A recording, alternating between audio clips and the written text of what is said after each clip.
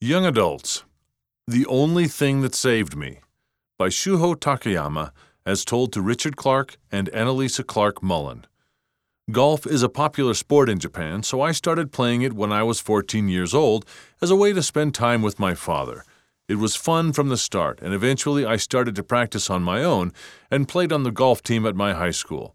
I became friends with my teammates and coaches, who encouraged me to pursue my dream of becoming a professional golfer. I worked hard, not just on my game, but on my studies, graduating near the top of my high school class.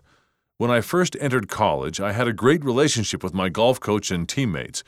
They were better than I was, so I did all I could to keep up with them. Some of the team members commented on my unique first name, Shuho. I told them that my Korean maternal grandmother gave it to me and that in Korean it means beautiful mountain. From that point on, I felt like their attitude toward me changed, tainted by a generations-long tension between some in Japan and Korea. They began calling me the Korean kid and said I would hurt the good name of the university. Rather than allowing me to practice golf with them, they made me clean the toilets. It became increasingly stressful to be around the team. Being away from home, I felt like I was on my own.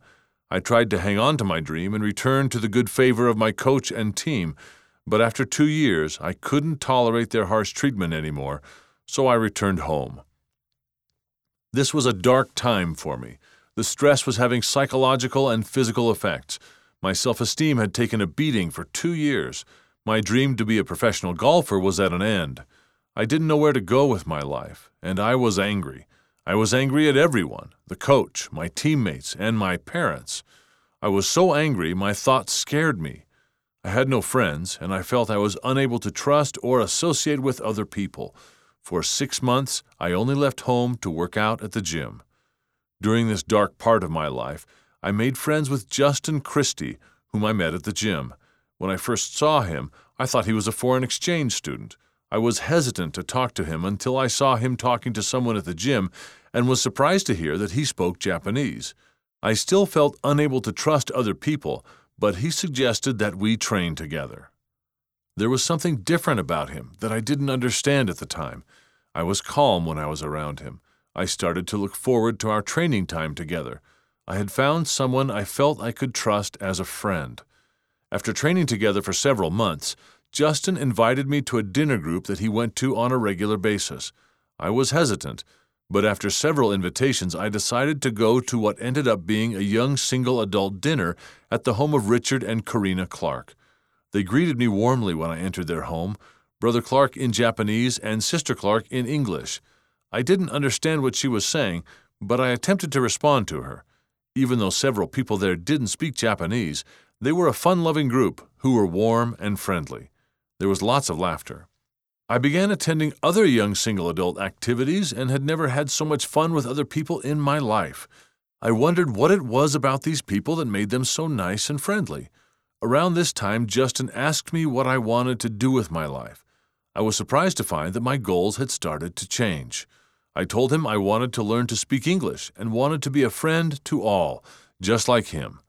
He told me of the free English classes at his church. I went to the English class and met the missionaries. Even though I had never thought about God, I felt like I should listen to the missionaries. They taught me the fundamentals of the gospel and called me almost every day. They became my good friends, which made me really happy because I didn't have very many friends yet. I started meeting many members of the church who went to the missionary lessons with me and became good friends with them. They taught me the gospel and set the example for me. Justin talked to me about the Book of Mormon and told me stories from it so that I wanted to read it for myself.